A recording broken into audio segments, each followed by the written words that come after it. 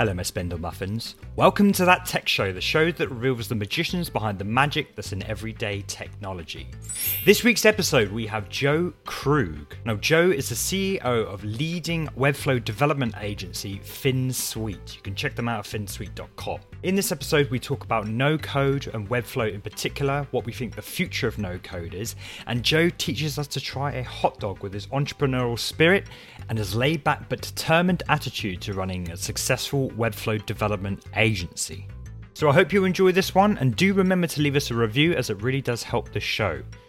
Here is Joe Krug.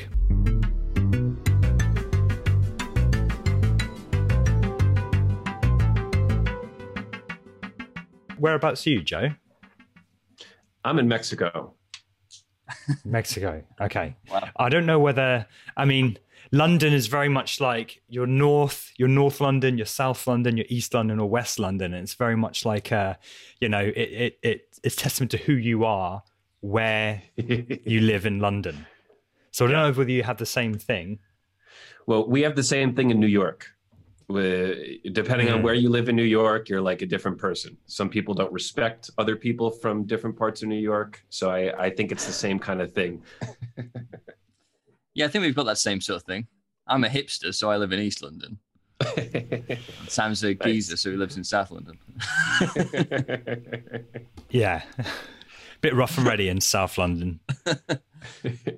You mentioned New York. Are you born and bred from Mexico? Did you move there from New York? I am born and bred in New York, grew up there my whole life, and I was sick and tired of the cold. Just cannot deal with that. It's like, it ruins my day.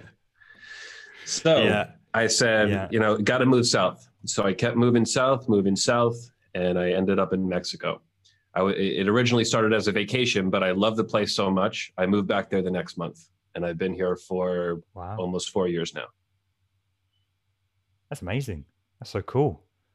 Well, let's do quick introductions before we properly get into it, because of course we haven't introduced you. Thanks so much for joining the podcast, Joe. Do you want to introduce yourself to the listeners and give them an idea of who you are and what you do and all the rest of it? Sure. My name is Joe Krug. I am the founder of FinSuite, and we are a Webflow exclusive agency. We develop Webflow sites, we have very technical solutions, and we have a whole team of designers, developers, and technical JavaScript developers. And that's why I'm here. Loving the Webflow community, trying to be part of the Webflow community in as many ways as possible. Yeah, it's truly amazing. And I'm glad you said FinSuite, because I don't never know whether to call you effing sweet. Obviously it's a play on the words, but is it effing sweet? Is it FinSuite? Is it FinSuite, right? Yeah, it's FinSuite, and we make effing sweet websites. I wasn't sure how to pronounce it myself. Yep, and that confusion it's actually working out really well for us, because people laugh about it, they joke about it, they end up saying the name 2 or 3 times in what is it, and at the end everybody's laughing, having a good time. So that confusion has actually been a good thing. I love it. Was that intended? Did you think that was how it was going to work out? No. When I first started the business, I had this idea that it would be secret forever, that we would be FinSuite and nobody would ever know about FinSuite. And that was how it was for the first few years. And then we put in the hero of the new site, we make FinSuite websites, and everybody goes, oh, okay, that's what this is. So that the apostrophe then? Yeah, added the apostrophe. Yeah. In the marketing. Yeah.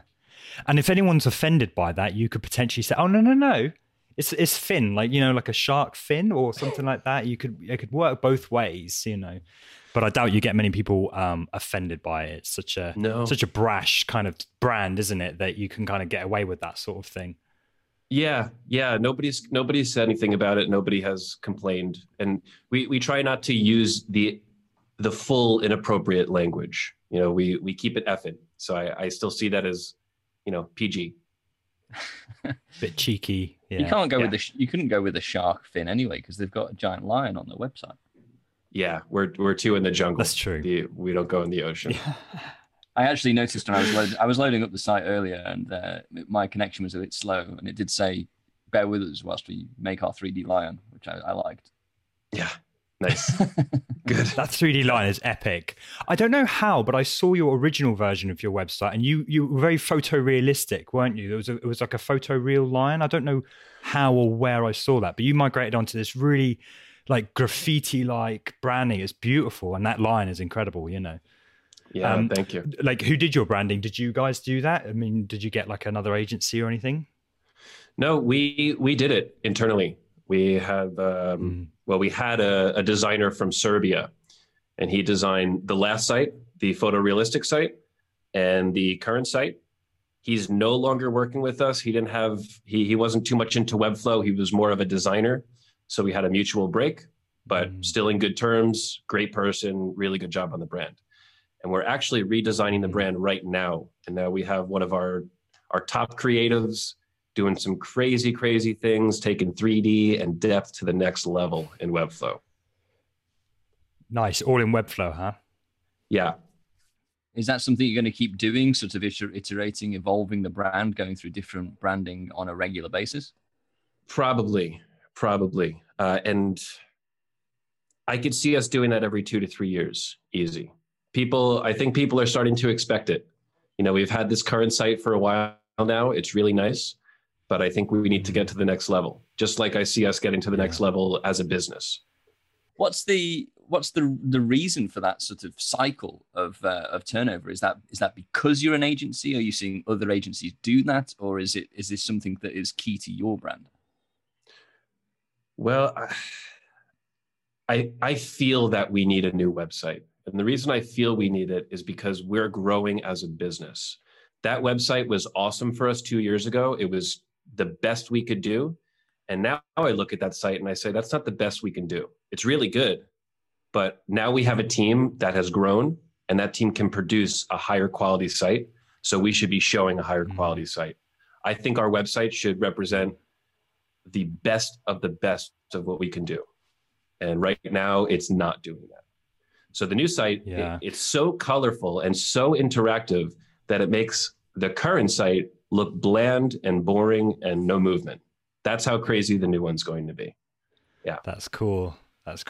And yeah, I mean, what I was going to say is like, that's one of the reasons why I thought, wanted to get you guys on the shows, because the Webflow community is just amazing. Like, if you're learning Webflow, first thing you need to do is check out Webflow University and get on that Facebook group, because it's super helpful and all the rest of it. But, you're really making your name for yourselves as just the company to go for, the leading the charge in terms of like Webflow development. So I feel your pain in that, you've got to prove your worth almost. Like, people, if you're saying you're, well, and you are great, but if you're out there, you're leading the charge, and people need to land on your website and really feel that. And if you're not delivering, then you've lost that sale immediately, right?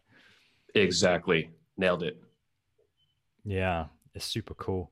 Before we get into, I wanted to ask about your podcast. I saw that you released a podcast recently, huh? Yeah, we did. It is business-based. It has nothing to do with actual Webflow development or design. We are focusing on growing your business inside the Webflow community, inside the Webflow environment. And we're really happy about this because me and Reimar are both business-based. We were in business and sales before we were in websites. So we feel really comfortable talking about this.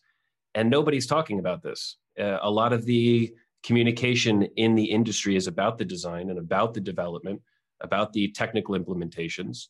And we're trying to separate with a business-focused podcast. And so what was your involvement in business before then? So before you got into websites, as you say? I have been doing small little businesses since I was a kid. I've always had sales and entrepreneurship in my blood. And just before websites, I was doing a lot of sales. I was working with a company, leading their sales department. It was a startup. It was very interesting, fast moving. And the reason I got into websites is because the sales dashboard we were using did not work. It was a custom built web application. It didn't work. Our sales weren't being recorded correctly. and it just pissed me off. So I started looking into websites, trying to figure out, why is this not working? What is wrong with this? And I got interested, and it was a natural progression into websites from there. How long was that sort of progression cycle from, being angry and annoyed by it to actually trying to solve the problem? Well, that's a great question. I started really small by making small landing pages for this sales startup. We had a need for this little landing page and this website and this and this. So I was the one that was in WordPress trying to piece these together. That happened for about a year. And then that company no longer existed. And I said, let me try to make some money for myself doing this website thing. So I started building in WordPress. So I was doing WordPress on and off casually for fun for about 2 years, year and a half. And then I got into Webflow. And from there, I was 100% motivated in websites. So did you go directly to Webflow, or had you tried some of the other no-code platforms first? No, I went WordPress right to Webflow. Mm-hmm. I remember I was building a blog in WordPress, and it was just a pain. It was a terrible, terrible process. I was so confused, and I was looking online for solutions for blogs. What's another way I can make a blog other than this WordPress thing? Mm-hmm. I found Webflow, started using it, and that same day, right away, I said, this is the platform. I'm moving to this. This is the future. Why? Because I started learning right away. I mean, right when you jump into Webflow, you are introduced to HTML, you're introduced to CSS, and you do not get that exposure on a WordPress type platform. So I felt myself learning within the first 10 minutes of using the platform, which I think is amazing. So right away, I'm learning, I'm doing cool stuff. I'm doing way more than I could do in WordPress. This is my platform. That's really interesting. I mean, I know Sam knows an awful lot more about Webflow than I do. So, I mean, from your perspective, and as the effing or fin expert, as it says on your website, I keep hearing mixed things on whether it's easy to use or whether it's really difficult to master. So, which of those is it then, in your opinion? It's easy to use and it's difficult to master. I think both of those statements make sense here. So if you want to build a simple marketing site, you're doing a 1-page, 2-page, 5-page website. You don't need any custom functionality. Everything can stay native within Designer. That's something easy you can do. Mm-hmm. You can download a template. You can spend the weekend or 2 weekends learning, and you can piece together a site fairly quickly. That I see as easy. If you're then working with bigger enterprises, or you have a big build or really confusing functionality to figure out, something very technical, that I think requires master level, at least master level to do it right. Mm. And is that Webflow Master specific? Is that master in Webflow specific or master in software engineering? No, that's master in Webflow specific. And one of the ways to master Webflow is to understand everything that it can do and everything that it cannot do. Everything. So that when someone says, hey, I'm trying to do this on Webflow, right away you can answer back and say, yes, you can do it like this, this, or this, or no, you can't do that. So you can be very specific with that, and you can answer those questions. That is going to make you a master.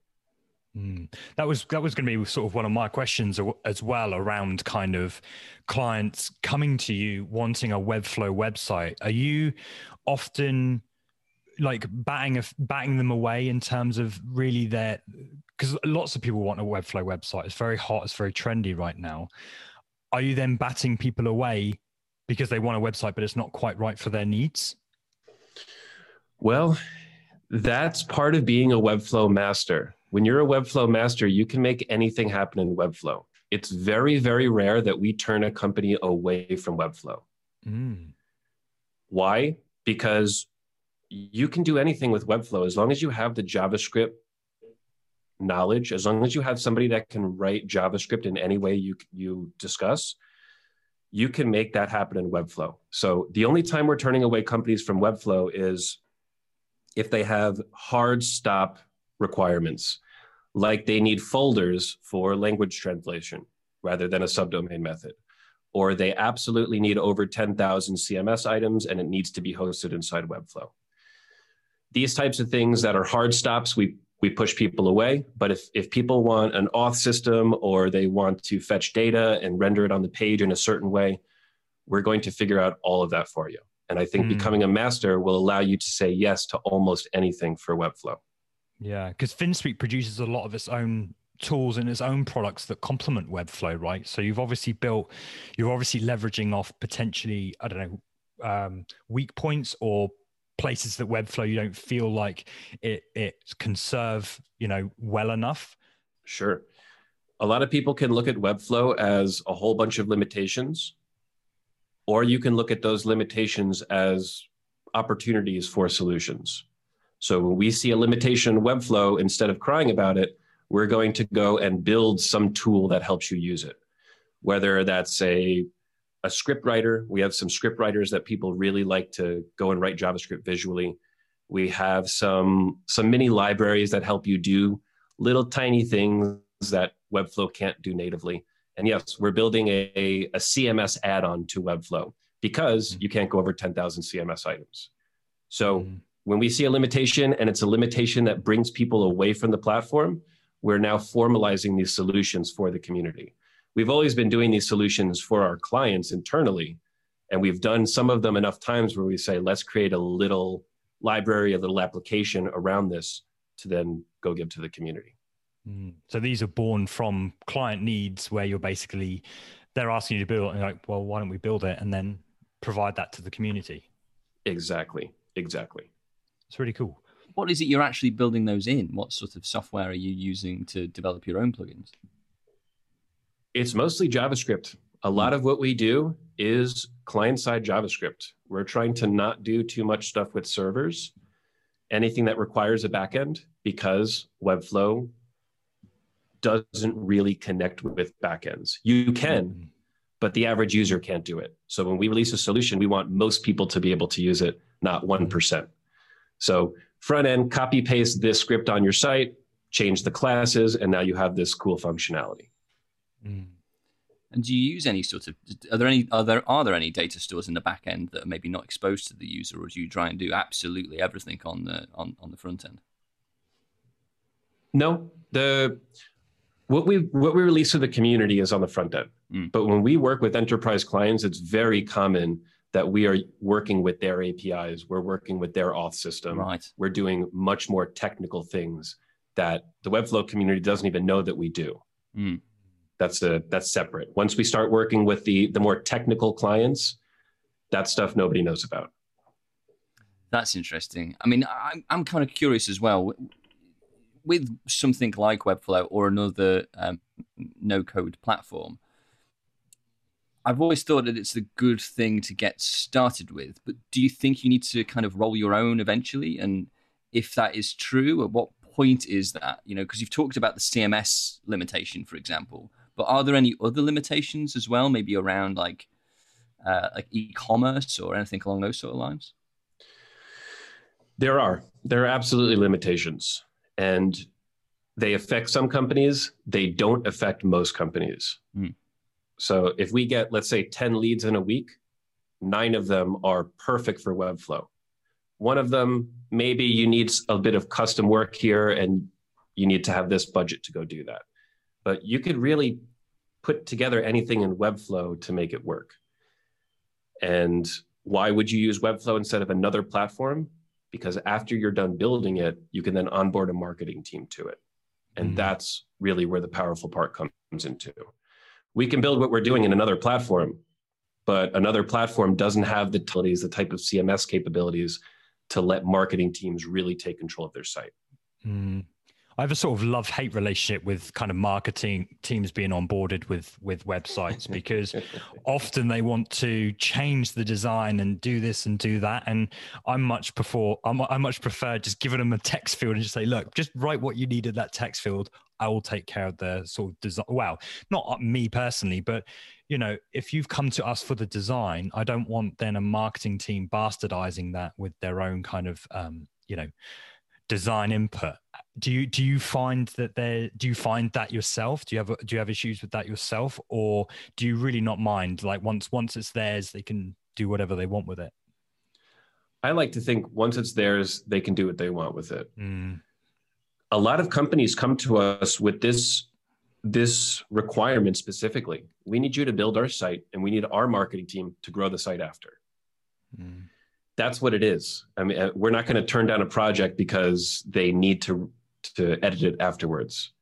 Usually marketers do break the site, and usually it's not even design. It's like adding some ridiculous style to a global class and something crazy happens.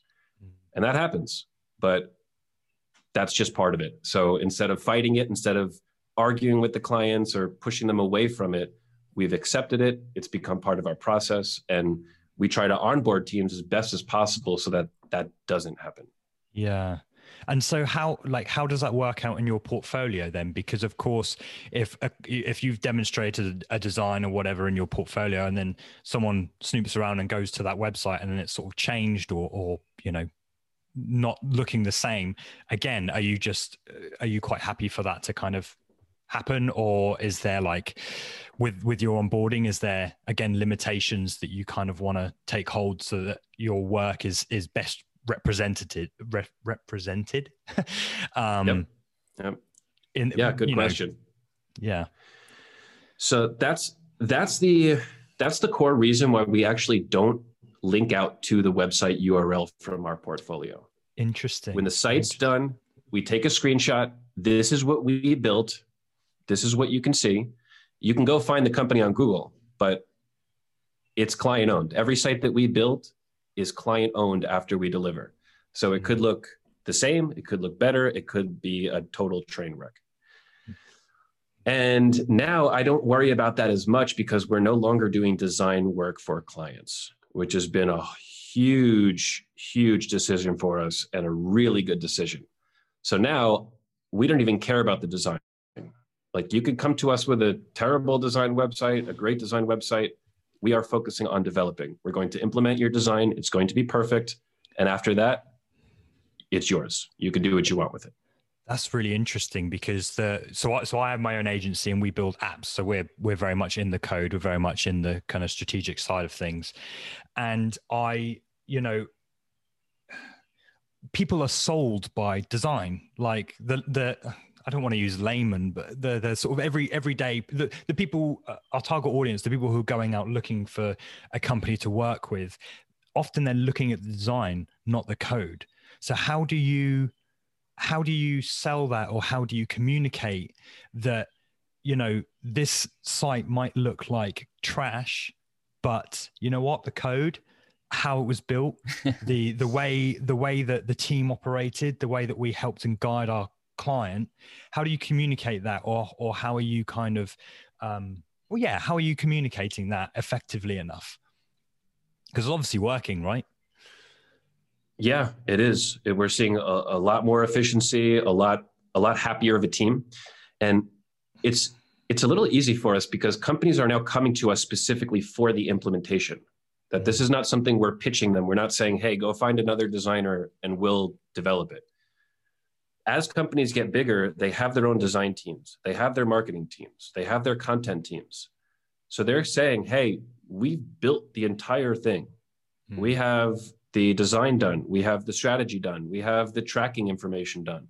We just need a Webflow team to implement all of this work now. And as we see companies getting bigger, this becomes more and more common. And as bigger companies come to Webflow, I think this is going to be even more frequent. So companies come to us and do this, and we don't even have to talk about design. Like they don't care anything about design. All they care about is you can build a really nice Webflow site, and our portfolio shows that. And integrating obviously with all the different services and things like that is, especially with enterprise, they've got all these CRMs and all the acronyms you can throw under the bus, but is that a term? Throw under the bus? All the acronyms and all the services and things like that. I don't think I've ever heard of throwing acronyms under the bus, but this there it is. Let's start that now. That's a new thing. Okay, well we'll check that, and then we'll try and start the thing. Yeah. It's incredible. It's really good how you've established a niche. I think a lot of people find, I mean, you mentioned yourself, it was a hard decision. It is a hard decision to put yourself in a bucket, but ultimately I think it pays off because it you know, the cerebral kind of overhead of trying to manage clients and you know, with design, especially with design, because it's so subjective and all the rest of it.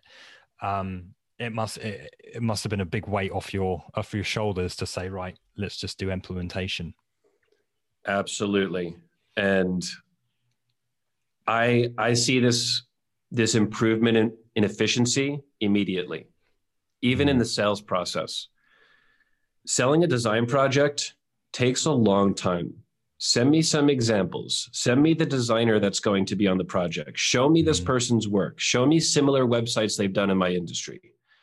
This is like a multi-week process of back and forth, visual examples, make sure we're on the same page. With development projects, sometimes those are closed within 1 hour. Seriously. They come to us, here's the design, here's the Figma, completely designed. We have this requirement and this requirement. I can come back immediately with a quote and a timeline. They don't care who's working on it. They just want a clean, nice, organized site. And they say, great, statement of work, signed, done, finished. So it is a huge time savings in sales. And then that trickles right down to the actual work. That you're right with the subjectivity. Design is subjective. There's a lot more iterations there. Development, it is right, direct, objective. And really the only time we go back and forth is when they say, hey, let's see like a little bit of a different movement here. Let's try this here. And that iteration process is so much more simple. So if you're building, you know, several websites, you know, are you getting through more? Is this part of the growth strategy that you were talking about earlier, rather than absolutely, you know, longer running things? Absolutely, yeah. We can get more projects complete in a shorter period of time. So our team is more efficient, our margins are higher, and people are happier. As a designer, nobody wants to design a site and then have a client rip it apart, especially after it's already been approved. It's frustrating. And I saw our designers getting frustrated with this. Our best people who are top designers coming to me saying, hey, I'm stressed out about this project. I mean, I don't know if we're going to find this visual style.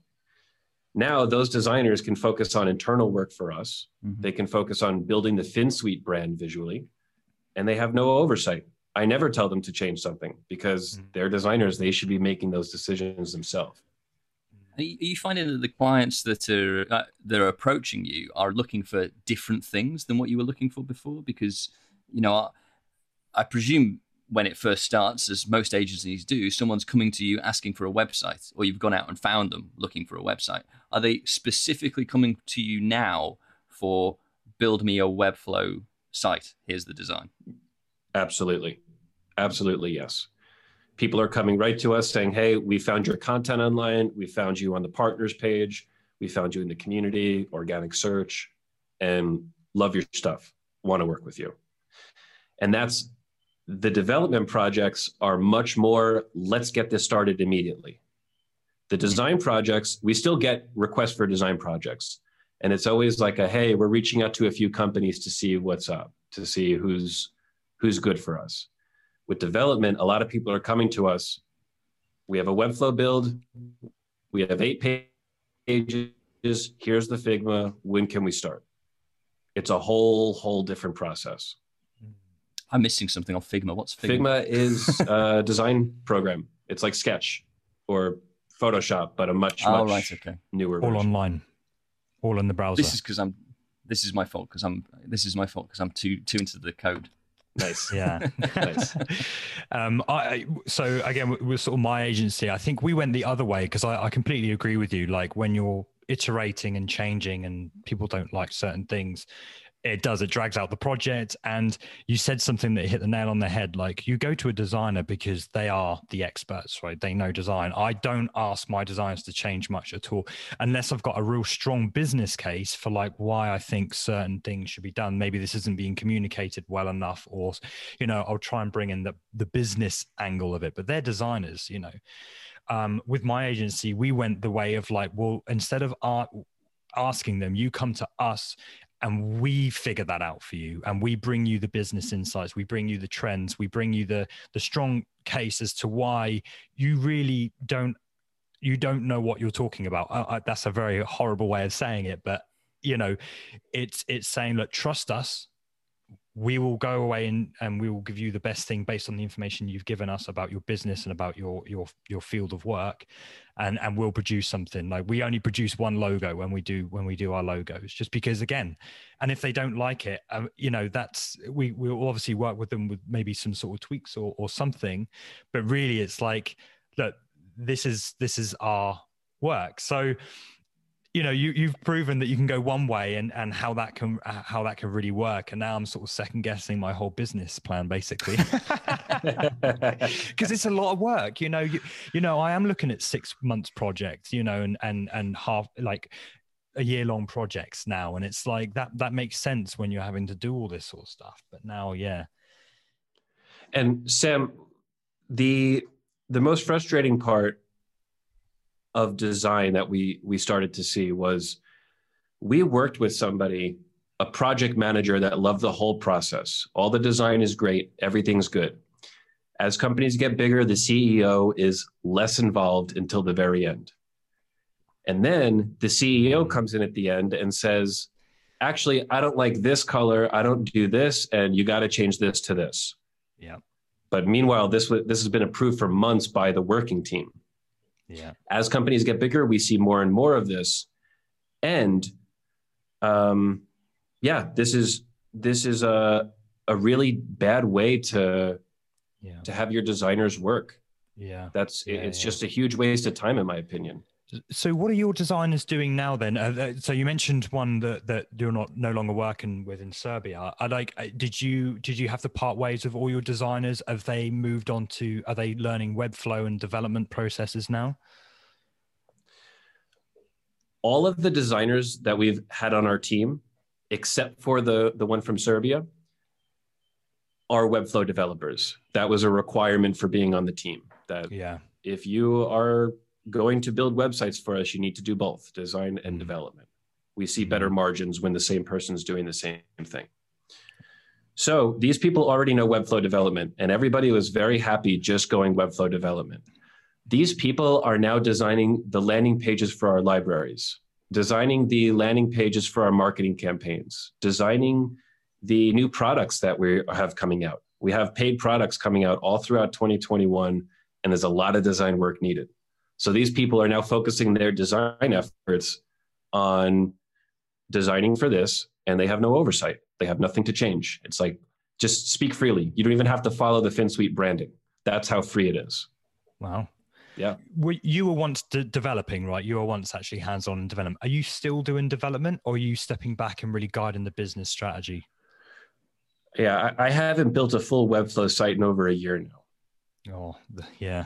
And do you kind of miss that, all that kind of stuff? Or are you happy now where you are? I miss some of it, but I prefer to be where I am right now. Absolutely. And now I take more of a managerial role, overseeing projects, not client projects. I'm not in there micromanaging. I'm helping people do what they want to do, whether that's work on client projects all day, whether that's work on internal work, whether that's leading their own team of people. And I'm trying to facilitate that process, help empower people on the team to do what they want to do, keep people happy, and sales. Yeah.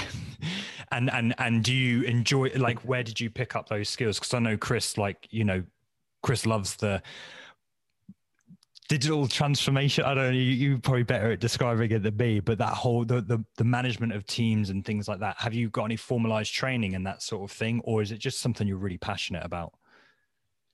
Passionate about learning as I go, trial and error.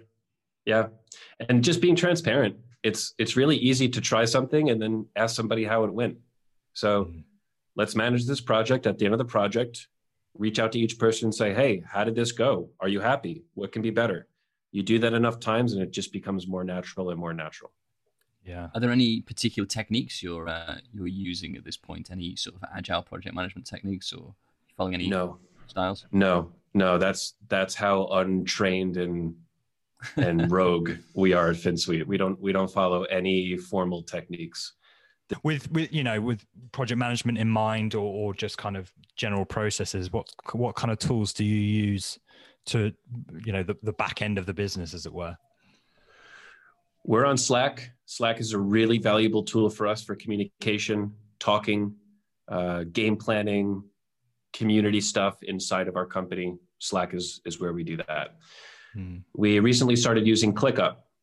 As we're growing, we need a more formal system. ClickUp is now that system, and we are currently onboarding the team, starting to use it. Some people are more comfortable than others, but it's a learning process to now be on ClickUp. Nice. Yeah, I saw ClickUp. I use Nifty, and I think ClickUp kind of was starting to advertise to me, and it does seem like a really good tool. I wanted something like Nifty has Slack built in, which I thought was like not Slack, but its own kind of version of Slack or whatever. But yeah, it's so hard to find the right tools, especially as you're growing, as you're changing. You don't necessarily want to commit to anything, or you want to find the right tool for the right job. ClickUp sounds cool. I've never come across that before. I'm just having a little look now. I'm gonna experiment with that, I think, after this session. Yeah, ClickUp is a huge platform, and there is a learning curve. When I first started using it, I hated it. It was just terrible because it was so confusing, and the UI was just, there's so much to do. But the reason we chose it is for scalability. You can really do anything you want with the platform. You can create flows and checklists and views, and there's an endless amount of ways to customize your workflow in ClickUp. So we thought, this is a platform that we could see us using in 5 years. Where some of the other platforms we looked at, we thought, yeah, maybe we can use this now, but I could see us growing out of this in 5 years. And onboarding to another tool then. Yeah, right. Yeah, I mean, I do a lot of work with larger organizations, and actually all of the tools that it's saying that it replaces are the ones that we spend all of our time integrating and stitching together. So I think I've learned something today. I'm going to go and explore that one. Yeah. So I was going to ask, with the transition that your team has made, or your whole organization has made, have you moved from your original strategies, the way you would go out and presumably sell? Are you talking about the sales process, or are you talking about getting leads to? Well, generally leads, I suppose, but also has the sales process changed as well? Sales process has not changed at all. The only change is now we don't have to talk about design, and we don't have to talk about styles and matching that. But no, the sales process is the same. And what we do is we are answering the leads questions about Webflow. Everybody that comes in has some question. How do we do this? Can you do this? Is Webflow possible for this? And with that master knowledge, explaining that process and explaining how it works gets people comfortable with the platform, gets people comfortable working with your company to build on the platform. So it's the same process, educating the user, educating them on how to solve their problems that they've presented to you, and even giving them solutions live on the call. That type of stuff sells. So process not changed at all. The getting leads to finsuite.com. We have never advertised. We've never put out any types of ads or anything. Everything has been organic and through the community. Now, as our YouTube videos are starting to see an increase in SEO, we're having a lot of organic traffic. Hey, I searched for filtering in Webflow, and you were the first listing. Hey, I searched for doing this thing in Webflow, and I found you. We're getting a lot of people like that. We're also getting a lot of people just talking about us. Hey, I heard about you from a friend of a friend, because they found Webflow because of you. So it's very natural and organic, and there's no change from our decision to go development only. So, I mean, that's really interesting. a lot of organizations find it really difficult to get to that point. You know, when you're trying to grow an organization, you're trying to get to that certain size. How did you actually get to that point where people are starting to come to you? Because, for example, obviously Sam's got an agency. I've run consultancies in the past. With the consultancies, a lot of my work that I've done over the last sort of 6 years, I guess, has all been repeat business from people I've worked with in the past. So, you know, I do have organic growth, but it's not wide. It's not particularly wide in the community. So how do you go about starting to build that following? It's the content. It's the content. First, I'll say what a lot of companies do, which I think is not the right way to do it. A lot of companies are going to put out content and put some type of a gate behind it. They'll make you put your email in. They'll make you do something to get that content. Check out our webinar and fill in this information. I think that deters a lot of people. It gets you out of the search results. And I don't think people appreciate that very much. I don't. I'm not going to put my email in to get some PDF. I don't like it. What we do is we are creating content for free with no expectation for pay, no expectation for your email. And we are putting out honest, good, high quality content at no cost. We are doing this at a high volume, and people are actually searching for these things. Why? Because it's things that people actually need. We are building our solutions based on what our clients are actually asking for. We've been doing this for a long time. We've built over 100 Webflow sites, and we know what people want. So we're creating content around that. We're giving free solutions. We're even giving free support.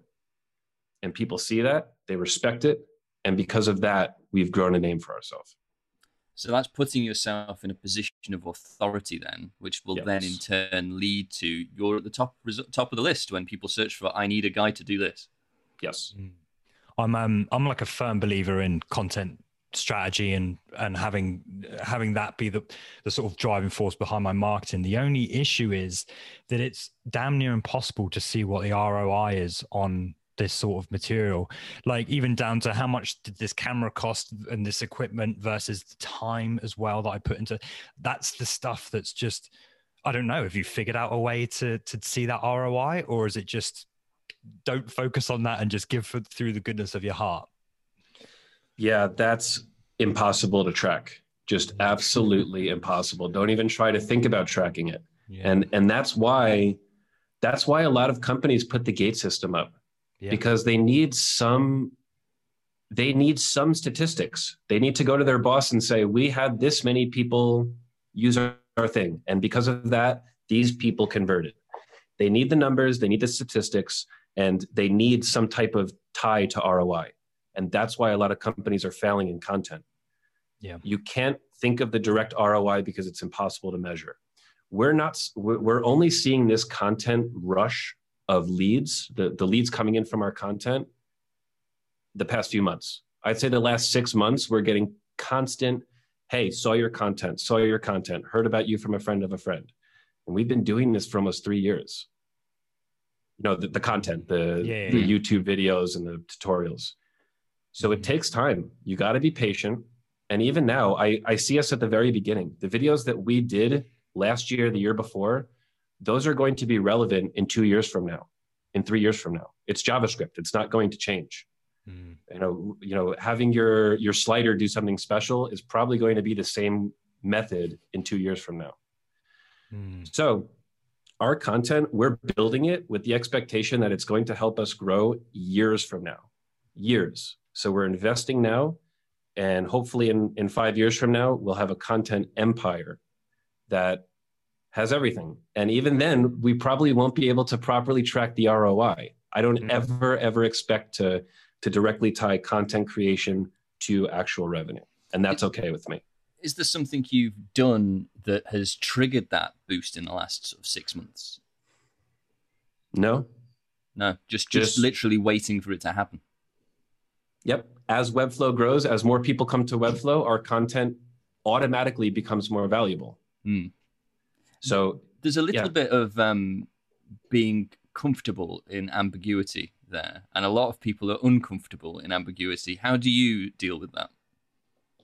It's part of growing a business. It's part of being an entrepreneur. Like there's a lot of uncertainties, and you can't expect to understand all the uncertainties. It's impossible. So you got to run with it. And as long as you're making smart decisions, you're making confident decisions, you're going to be okay. But you must have gone through some failures as well. Are you able to share with us any examples? What you've any learnings? Absolutely. Go on then. What springs to mind? Yeah, I was terrible at bringing new people onto the team. Just really horrendous. Yeah. In the beginning, we had the Serbian designer. Awesome. He really helped me design a lot of the initial sites when I was the only one on the team. And we started to add more and more people to the team. A designer developer, just a designer. And every single one of them was failing. There was one good one for every 5 failures. Wow. And at the time, we had very little money. It cost us money, it cost us time, it cost us resources, and it was very discouraging. But I saw one person successful. There was at least one person that was a total home run. So even though there were 5 failures, I said, if we have one success, that means we can keep replicating that success. I just need to figure out how to bring those quality people onto the team. So the failures were terrible and made me think about stop hiring. But I knew that FinSuite had to scale. I wasn't going to be working on Webflow builds for my entire life. So we need to do this. So it's a confidence thing. You have to, when you're an entrepreneur, you got to be confident, even if there's a lot of uncertainty.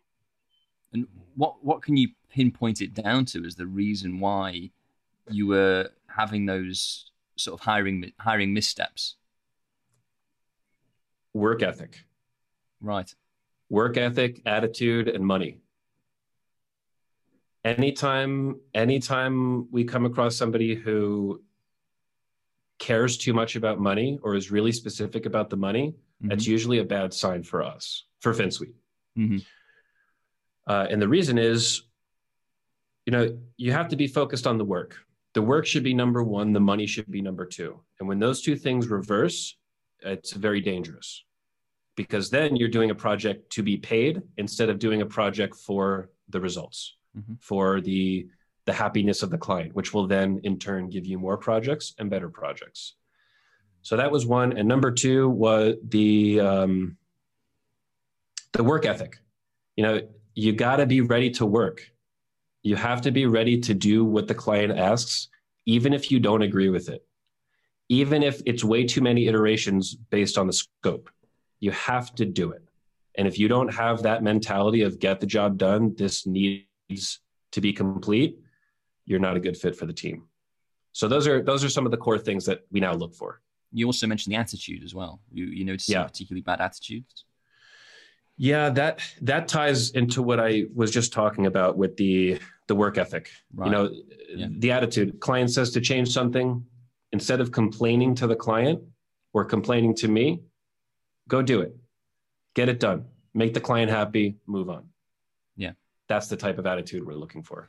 And how have you been able to actually identify that in a candidate? Because we've had other conversations with recruiters and various other people.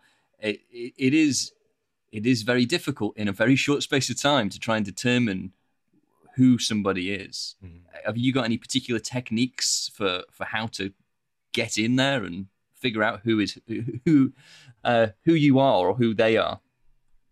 Yeah, I've been very recently giving people the ability to make their own job, which has been incredibly valuable. So people usually write to us and say, hey, I love your brand. How can I work for you? So I'll respond and say, tell me what you want to do. Like, make your job. And if it sounds good and it sounds like you will be of value to our company, we'll give it a shot. 2-week trial. Let's see how this works. I'm also going to ask you about money. How do you want to be paid? So what do you want to do? How do you want to be paid? It's a very open-ended question. And based on that response, I can see this person is right for the team or this person is not right for the team. And then they get that 2-week trial. So nobody is just, getting a contract with a 12-month contract to come work with us. You're doing a 2-week. If we like each other, we'll continue. If we don't like each other, see you later.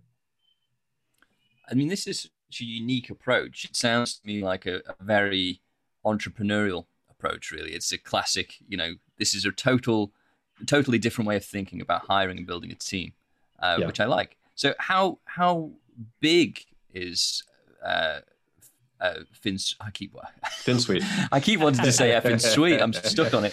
So you can say FinSuite. How big is FinSuite, and how effing big is it going to get? Yeah, we're at 35 right now. Oh wow! And that's we've more than doubled in the past year, which seems ridiculous. And even when I think back to it, it just seems like a ridiculous statistic. Doubled in 1 year with no funding, but it works. We have 35 happy people, and everyone's doing their job. All the clients are happy, so everything's good. I think especially to double within 2020 is definitely an achievement. And with your unique approach to hiring and allowing people to design their own job roles, how do you think that's going to scale beyond 35 as you near sort of 100 maybe? How is that going to still work, and how are your leadership styles going to? How do you think your leadership styles are going to change and adapt? Because you may not know yet, I guess. Yeah, I don't know that yet, and I don't think I've put a minute of thought into it.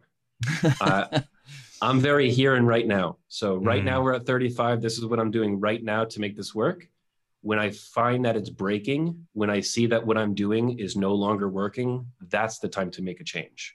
And I think thinking about the 100 people at this point in time is a waste of my time. No matter what I think about the right way to do it at 100 people is, it will absolutely be different by the time we get to 100 people, guaranteed. Yeah. So why think so far in the future if that thought is guaranteed to change?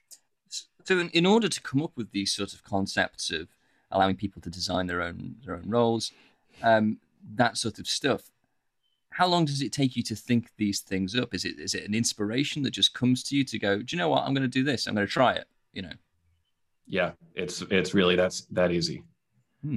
It comes to mind. Usually when I have an idea and I'm very sure about it, it takes seconds to make that decision and go implement it. So some of our top hires, our top projects were idea, that's perfect, go send the message and implement. Very quick decisions, very, very quick. Speaking of the future then, well, sort of thinking back to when you first started, or when you made the commitment to Webflow, what made you essentially bank on Webflow being there in 10, 20 years time? Because we've seen this before, and I actually compare Webflow in some ways to Dreamweaver. I don't know whether you use Dreamweaver. Very, very kind of not too visual, but very drag and droppy and various things like that. What's made you bank on Webflow being here in 10 years time? Well, in the very beginning, I didn't think about it. The same concept we talked about. I was just starting the business. I didn't know if I was going to be doing it in 2 or 3 years. I was making websites for $500, just me. So at that time, I thought Webflow was the right move for FinSuite, was the right move for me, but I didn't think too much into the company or where they were going. Because even if they did fail in 2 years, this was me in the first few months of business in a brand new industry. Like if Webflow went under in 2 years, I don't know, that I didn't feel like that would really hurt the business that much. Once Webflow got to a point where I felt they were unstoppable, you could pay us $1 million for a WordPress site, we're not going to touch it. We are only focused in Webflow. And I think that happened around year 2 or year 3 of FinSuite, probably year 2, where I saw Webflow growing to a point of they can't be stopped. There's no way. This community is growing too fast. The business is growing too fast. The way of building sites is too good, and they're not going anywhere. And that is proven true and true every single year. Well, I was going to say, so where do you, I'm not sure. The reason why I asked you earlier was how kind of in the weeds are you with the code and stuff like that? Do you have an outlook on where you think Webflow is going, or where you think no code just in general is going? Do you have that kind of perspective or some predictions there? Yeah, I think Webflow is going towards enterprise. And I think it is going towards onboarding large teams to the platform. I also think that they are going to be releasing a lot more logic-based systems inside Webflow, being able to do some logic in the functionality of your site, how it works, how users interact with your site, maybe some user dashboards. Once they go and implement that, that's going to open up the door to more people using it. However, I really don't like to speculate about what Webflow is going to release and not release, because they can say they release something and it never comes. So even if the platform never changes, let's say they never do another update to the platform, I still see big companies migrating to Webflow, getting off of their legacy systems so that their marketing teams can go and manage the website. And I see that happening for a lot of no code, that these marketing teams want to market. And if it's a marketing website, that needs to be done inside a marketing website platform. And that's what I see Webflow as. I don't see Webflow taking over custom applications, at least anytime soon. You know, creating a totally custom web application or a mobile application, that I don't see happening in the near future. But onboarding marketing teams to marketing sites, that's, I think, what the bread and butter is.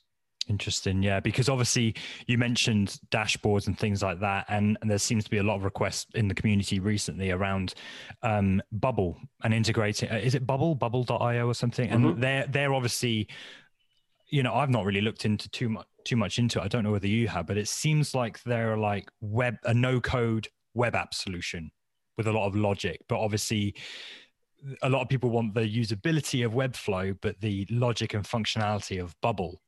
So I wonder if that's going to become a bit of a, I don't know, not rivalry, but whether Webflow want to absorb that kind of functionality or how much, or whether they want to stay away from the, like you just said, the web app kind of future, because it's tough. Like, you know, we build web apps. It's super tough to have that in a simple way, logic, like you've just said. Yeah. And I think merging those two platforms together is incredibly difficult. That there's a reason that one has one and one has the other. And for Webflow to build the type of features and functionality that Bubble has, I think is years in the future. And like we talked about before, thinking too far into the future and making real decisions based on the future is a waste of time. I was wondering, do you keep your eye on any of those other competitors in the no-code sort of space? Nope. We are only interested in Webflow. Not even to say, oh, they've got that piece of functionality over there. We could build that and put it into Webflow. Well, yeah. Now that you bring it up, we're starting to look into the bigger platforms like the AEM, Sitecore, some of the larger CMSs to help try to convert some of those companies. We recently did an AEM migration, and the company is thrilled. They're like, I can't believe you did it this fast. I can't believe our site's up. And now we can manage the whole thing. So they're thrilled. So we're trying to do more of those kind of migrations. So we are looking into those platforms for that reason. And having worked with some of those, they're cumbersome big ripe things. For picking. Absolutely. Yes. I know plenty of enterprises that would love to move away from that. Yeah. When you say migration, what I'm not sure how much you can divulge in terms of what the project was, but they wanted to come off those platforms and you built something bespoke for them. Like what did you mean by migrate? Sure. So they had a site on AEM. It had a very simple auth system, and it had fetching and rendering data of APIs. They had, of PDFs. So they had this whole PDF library, and they needed, based on the auth state, for people to have access to different PDFs and edit the PDFs and print the PDFs and all these different features. So they said, hey, you built another site on Webflow for us, and we are trying to get off of AEM for this site. Can you do this in Webflow? A day later, we came back and said, yeah, we can make this happen. So we spent about 2 months rebuilding this site. with their new specifications, with their updates that their AEM developer could not do. And in 2 months, the whole site rebuilt, and super happy. They are thrilled because they no longer have that giant platform cost. They no longer have that expensive developer that wasn't getting anything done.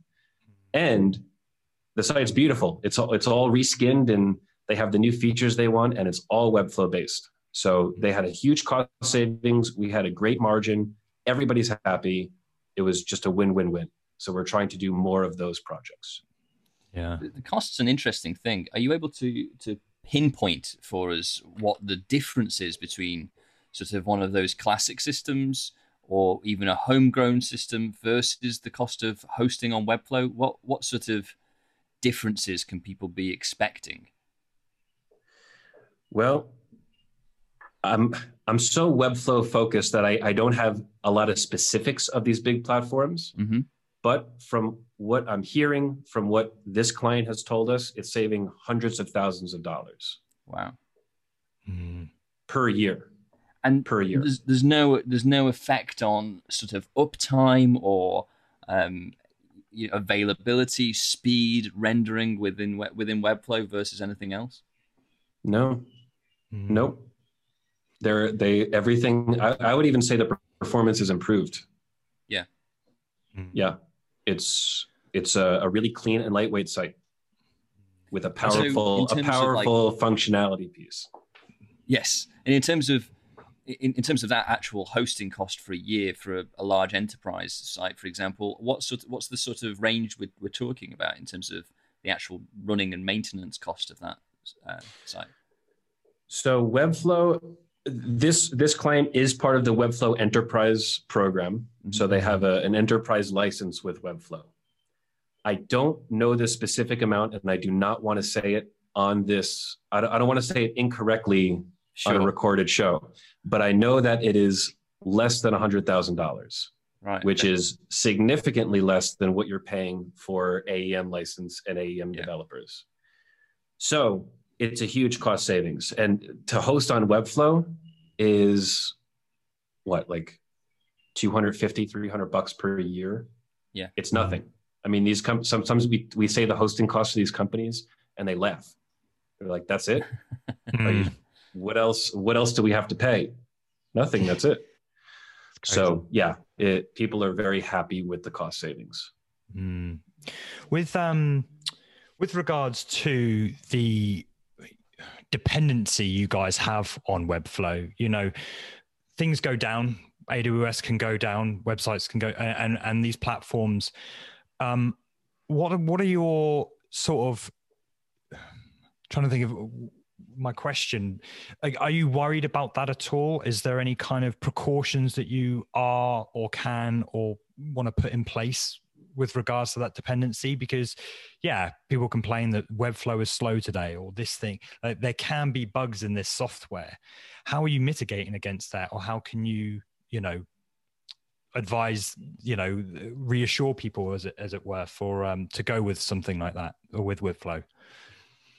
Sure. Well, the first thing I say to that is those problems can happen in any platform. You can have a team of the best 20 developers on whatever platform, and you're still at risk of downtime, performance issues, security attacks. That's just part of being on the web.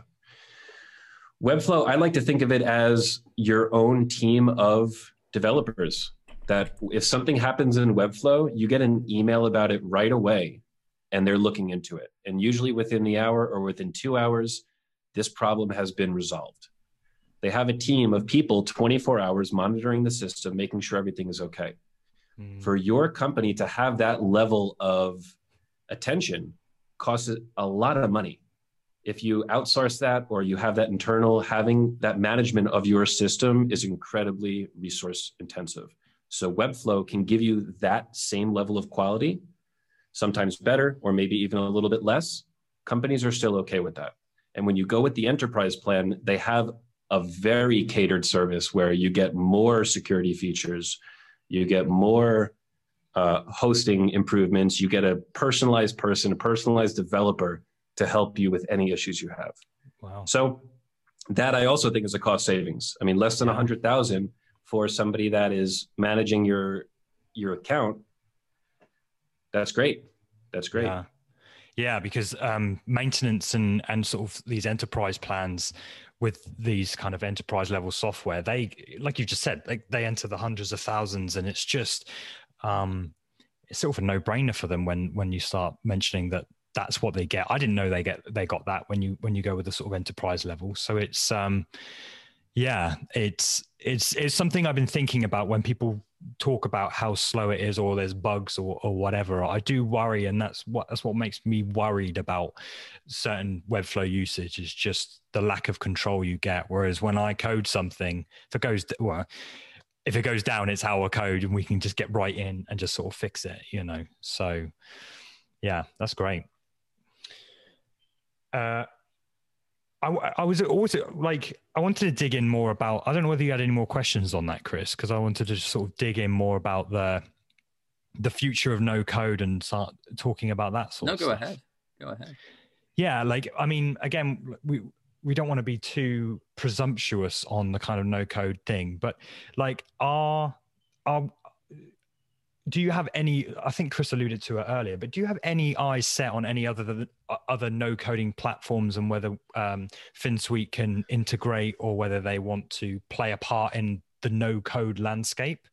Or is it, as you might mentioned a couple of times, is it strictly no code? Webflow, sorry. We're working with Airtable. We're big fans of Airtable. We have a lot of our systems built in Airtable, internal systems like our employee database, the way we do payments, invoice clients, all of that is set up in Airtable. Very, very useful for us as a company. Our future products, for example, our add-on CMS to Webflow, will integrate with Airtable. So you can use Airtable as your database and then render that data on a Webflow hosted site. We have another Airtable app that's launching that will connect Webflow CMS to Airtable. So we're doing a lot with Airtable. That, I would say, is our go-to platform after Webflow. And are you, when you say work with them, are you actually in contact with the teams or anything like that? Or is it literally that's your platform of choice? Both. Oh, wow. Yeah, we have some contacts in Airtable. They're great. We're about to submit our first app with them, which I'm very excited about. Yep. Oh, nice. And we use it as a company. We have several of our team members managing information about our company inside Airtable. Yeah. Because I think, with regards to sort of no code, Chris and I, we're still very much developers. We're still very much code is kind of the way, and we have ultimate control and all the rest of it. And I think we're both of, I'll speak for Chris as well. I think we're both control freaks. I think. Yeah, that's where I was going. Yeah, no, I think we're both very curious, to hear your thoughts around kind of just these no code platforms, and to see if. I guess I'm not completely sold on the future of no code, because, like I say, if something goes down in Webflow, the coder needs to be there to pick it up, or the code needs to be written to create these applications. So I can't see a future of no code, but also, also, Sam, because what we have to remember, you mentioned Dreamweaver earlier, and that's our early experience yes. of creating no-code websites, and it wasn't pleasant. No, I still cry at night because of Dreamweaver and the drag and drop. Did you ever use Dreamweaver, Joe? No, that was way before my time. Yeah, I'm only almost 6 years into websites now, so that was 6 years ago. Yeah. Sorry to backtrack a little bit. Who is the kind of, you're probably not describing yourselves as senior management, but who's at the kind of senior management level at FinSuite at the moment? Is it just you, or do you have are you partnered up with anyone or anything like that? Well,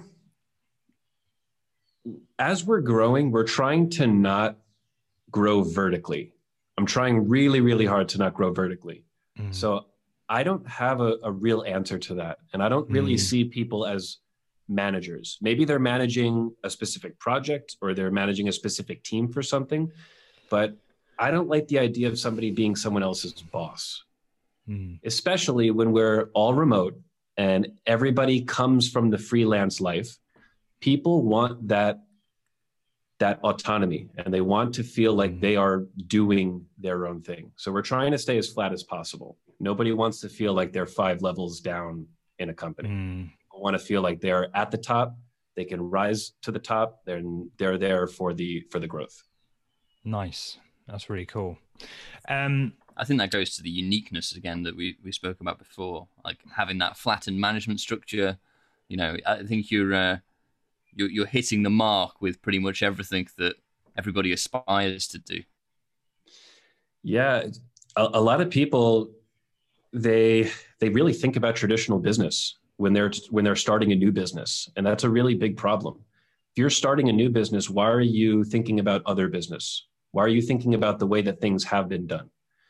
And especially with 2020, with everybody working from home, why are you thinking about the same business techniques as you were?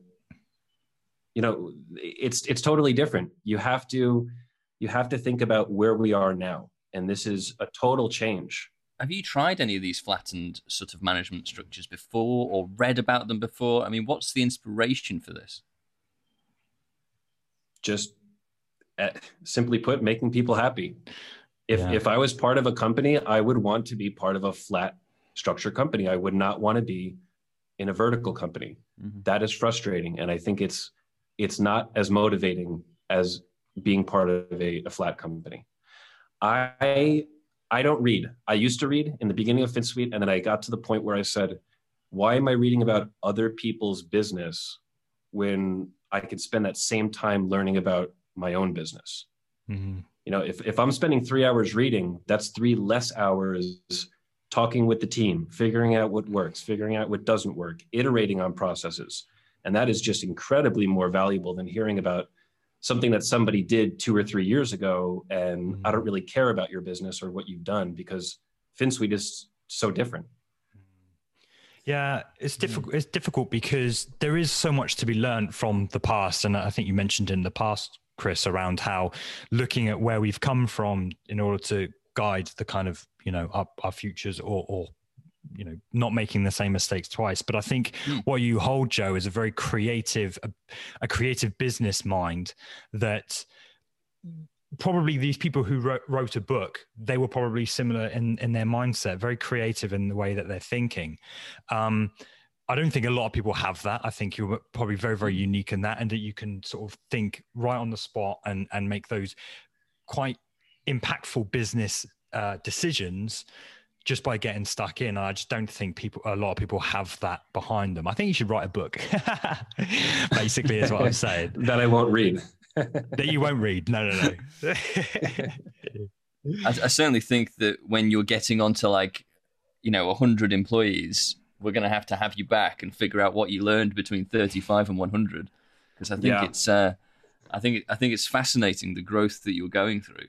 I mean, you do read. Well, I read. You don't read. I read a lot about this in various books and various articles, YouTube, and conferences, all that sort of stuff, where there is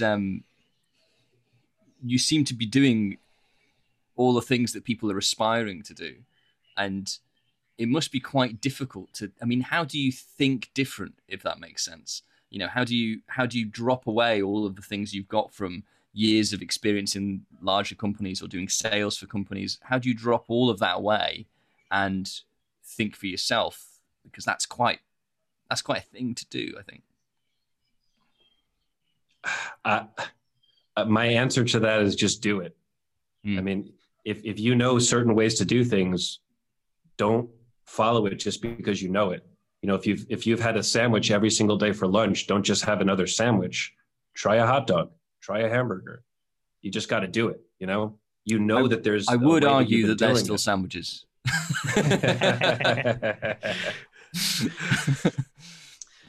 Nice.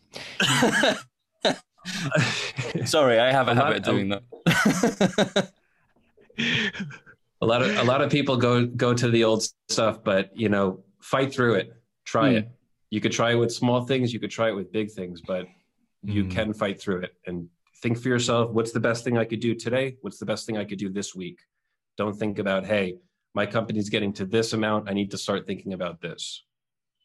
Work for right now. I think it's interesting because, I mean, my background is Amazon, and we had a whole load of 14 particular leadership principles that are embedded in your brain as soon as you become an employee. And you are embodying several of them, which are things like bias for action, which is, basically just do it, or be right a lot, which, it sounds like you're hitting the nail on the head there. How many times have we used nail on the head in this podcast, Sam? 3. We'll keep account of that. I think it's quite impressive that you seem to be automatically ticking off some of those things that are in all of these books, are in all of these learnings. I mean, Sam talks about me reading up on the history quite a lot. One of my favorite books is a book called The Mythical Man Month, which is kind of like the Bible of computer science, I guess, in the sense that no one's ever read it, but everybody will quote it. That was written in, I think, 1966, something like that, or it started in 66, was published in the early 70s, and it's amazing how true a whole load of those things still are in terms of the learnings. And yet there's so many of them that companies are still just learning or still just implementing. I think it takes a lot of guts to try to forget what you've learned before and actually do what feels like the right thing. That's not really a question. That's more of a comment. Yeah, it's true. I agree with that completely. Yeah. There's only so many conversations I can have about COVID, but did COVID affect FinSuite at all? Either, benefited it or distracted it in any sort of way? Well, we did see an increase in business last year. I don't know if that was direct from COVID or if that was from our content and from our work and from our advertising. So I don't know, but we did have an increase in business, and we found that a lot of software-based companies, internet-based companies had no problem with COVID, that they were running business as expected. Some of them even wanted to invest more in their website because they knew they needed more of a digital presence. Yeah, for sure. Cool. Well, I'm looking at the time now. I don't want to take any more of your precious time. You sound like a very, very busy gentleman. So I'll wrap it up there if that's all right. Yeah, absolutely. Thank you. Well, thanks so much for being on the show. That was fantastic. Great we talk there. Yeah, make sure you send the email once we get to 100 employees.